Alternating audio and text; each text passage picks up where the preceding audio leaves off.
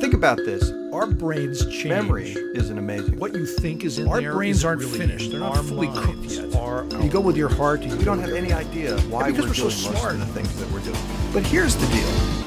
The point is, ladies and gentlemen, that greed is good. Greed is right. Greed works. Really? I'm Rebecca McEnroy. I'm Bob Duke. I'm Art Markman. And this is Two Guys on Your Head. Today, we'll explore the ins and outs of greed. One thing to think about is that we actually come wired more than anything else for engaging in a variety of different kinds of social interactions, some of which are more selfish because we do have to attract a mate, feed a family, protect that family, and some of which are more collectivist, and some of which are more altruistic. There are times where we will do things that are not necessarily in our own individual best interests, but are in the best interests of the other people around us. And all of these things, I think, are capacities that all of us have. And then, some combination of our environment and some of the initial wiring that sets some of the tuning of our motivational system, what we often think of as our personality, all of those characteristics come together to create what feels most natural for a particular individual. And I would say, in part, when somebody says greed is an instinct, I think what they mean is greed is instinctual for me, meaning I am set in a way that tends to be relatively selfish. And so my natural desire is to do something that's selfish. And to the extent that I do something that is really more for the good of the people around me, it's an effort. I feel like I'm overcoming something internal. But I don't think that's a universal state of affairs. I think there are lots of people whose initial instinct is really to do something for someone else. I think we underestimate how various things in our life experience become associated with other things, such that the characteristics of one thing are now transferred to the other thing. If we think about greed as hoarding, like I've got a lot of stuff, but I want more stuff because I'd have more stuff. I mean, then you might think about, well, what would be the reasons that someone would connect having larger numbers appear on the bottom line of their bank account than not? Because it's really an interesting thing, right? Because it's several levels of abstraction removed from the reinforcing value of that, right? I mean, look, we have to take care of each other. As something Bob has said often, is that we are a social species. We survive not because of our formidable physical presence.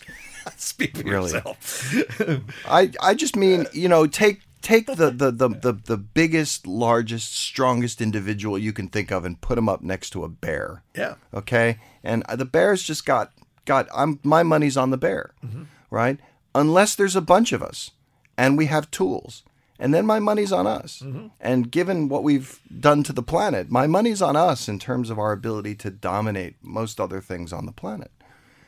But in order to be able to do that, we can't be purely greedy in the individual sense, because if we don't work together and cooperate, there is no opportunity for greed. One important phenomenon that I think illustrates our social nature is a phenomenon called altruistic punishment. And just as the name suggests, it's punishing people in a group that are not contributing or taking more than they deserve, whatever it happens to be, in a way that actually costs you personally. In the short run. In the short run. Here's an example of this kind of altruistic punishment in action in a study. So there's a game that I think we've talked about in the past called the ultimatum game. And the way the game is played, you got two people in the room. So there's Bob and there's me. And they give Bob $10. And then Bob has the option of splitting that money with me any way that he chooses. And so he gives me a certain amount of money. Let's say he gives me $3. He keeps $7 for himself. He gives me $3. Now, the way the game works is I have an option. I can either accept that split, right? In which case I walk away with $3. Bob walks away with $7. Or I can reject it, in which case neither of us gets anything. And so we both lose. Now, economists would say in the moment, the way the game is structured, any non-zero offer should be accepted. So if Bob gives me a penny and he keeps $9.99 for himself, then I should accept that because I'm a penny wealthier than I was before. Now, in point of fact, the more money that Bob offers me, the more likely I am to accept in reality. That is, when you do studies on this, the closer it gets to being fair, that is an equal split, the more likely I am to agree. So if he offers me a penny, I'm not taking it. Yeah. If he offers me $1, I might take it. If he offers me $3, I'll probably take it. If he offers me $5, I'll definitely take it. If he offers me $7, I think he's nuts. If he offers me $3 and I don't take it, so we both walk away with nothing, that is an altruistic punishment.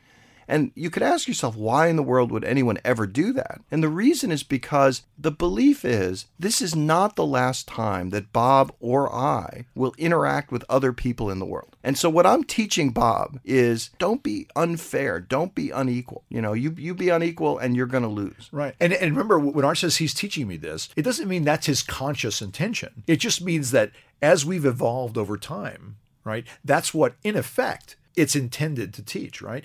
Some of the research that's been done by Franz de Waal at Emory illustrate this thing very clearly. You get a monkey to do a task and you reward a monkey with a cucumber, which is a very, a nice reward for a monkey. A monkey will take the cucumber and we'll keep doing this thing to get a cucumber.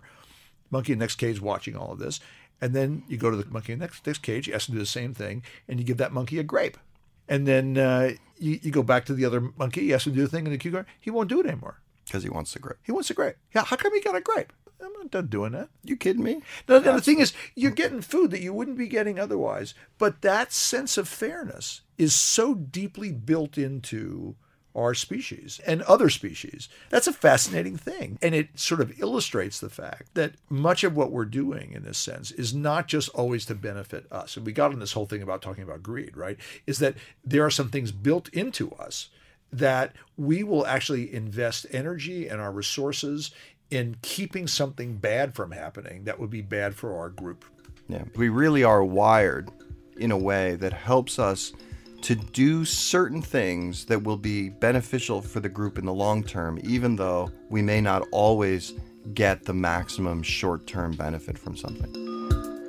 Next week, it's Odd Facts About Data and the Brain with Dr. Art Markman and Dr. Bob Duke. David Alvarez, Jake Perlman, and Michael Crawford are our engineers. I'm Rebecca McEnroy, and I produce Two Guys on Your Head at KUT Radio in Austin, Texas.